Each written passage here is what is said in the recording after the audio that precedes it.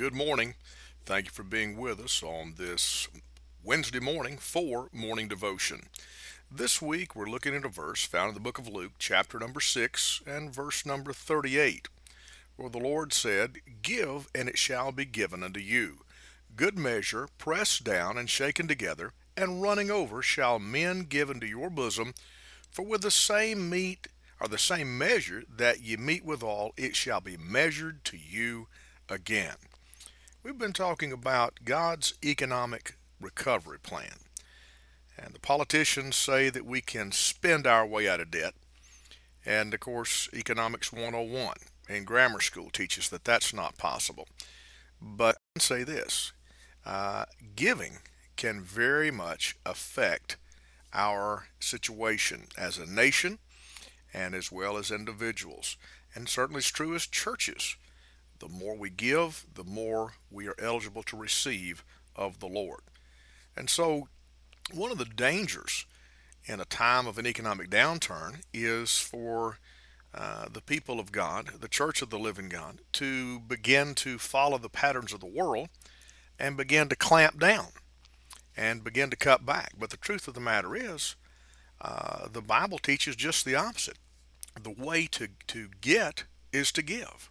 Give, and it shall be given unto you. And on Monday we talked about the scripture that says good measure.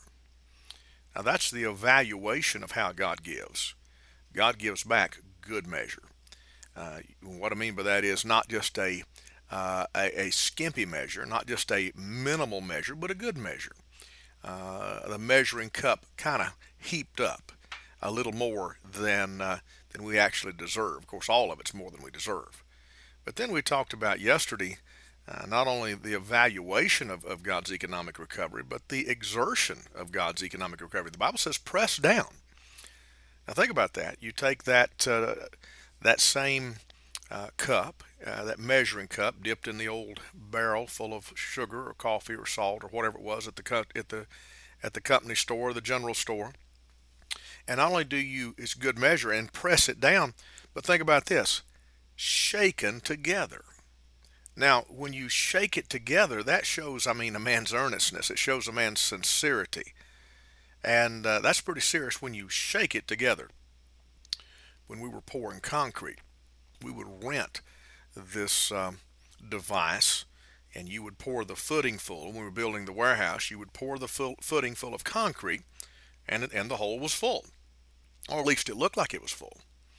But you take this big unit that vibrated and drop down in there, and what you would find is that it wasn't full at all. You see, it had to be shaken together, and by shaking it, by vibrating it, it found the cracks, the crevices, all the air bubbles came to the top, and it settled itself. And amazingly, even though the hole looked like it was full, once you had shaken it together, then you could put even more in it.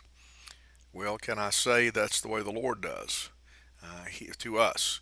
His sincereness in his giving back, his earnestness in it, is that what he gives, it's shaken together. I can remember, well, just not too long ago when the gas was so high or the diesel was so high, I pull up to the pump, and I pumped over $50 worth of diesel fuel into the little doodlebug Volkswagen diesel bug that I drive. $50. Can you imagine that in a Volkswagen?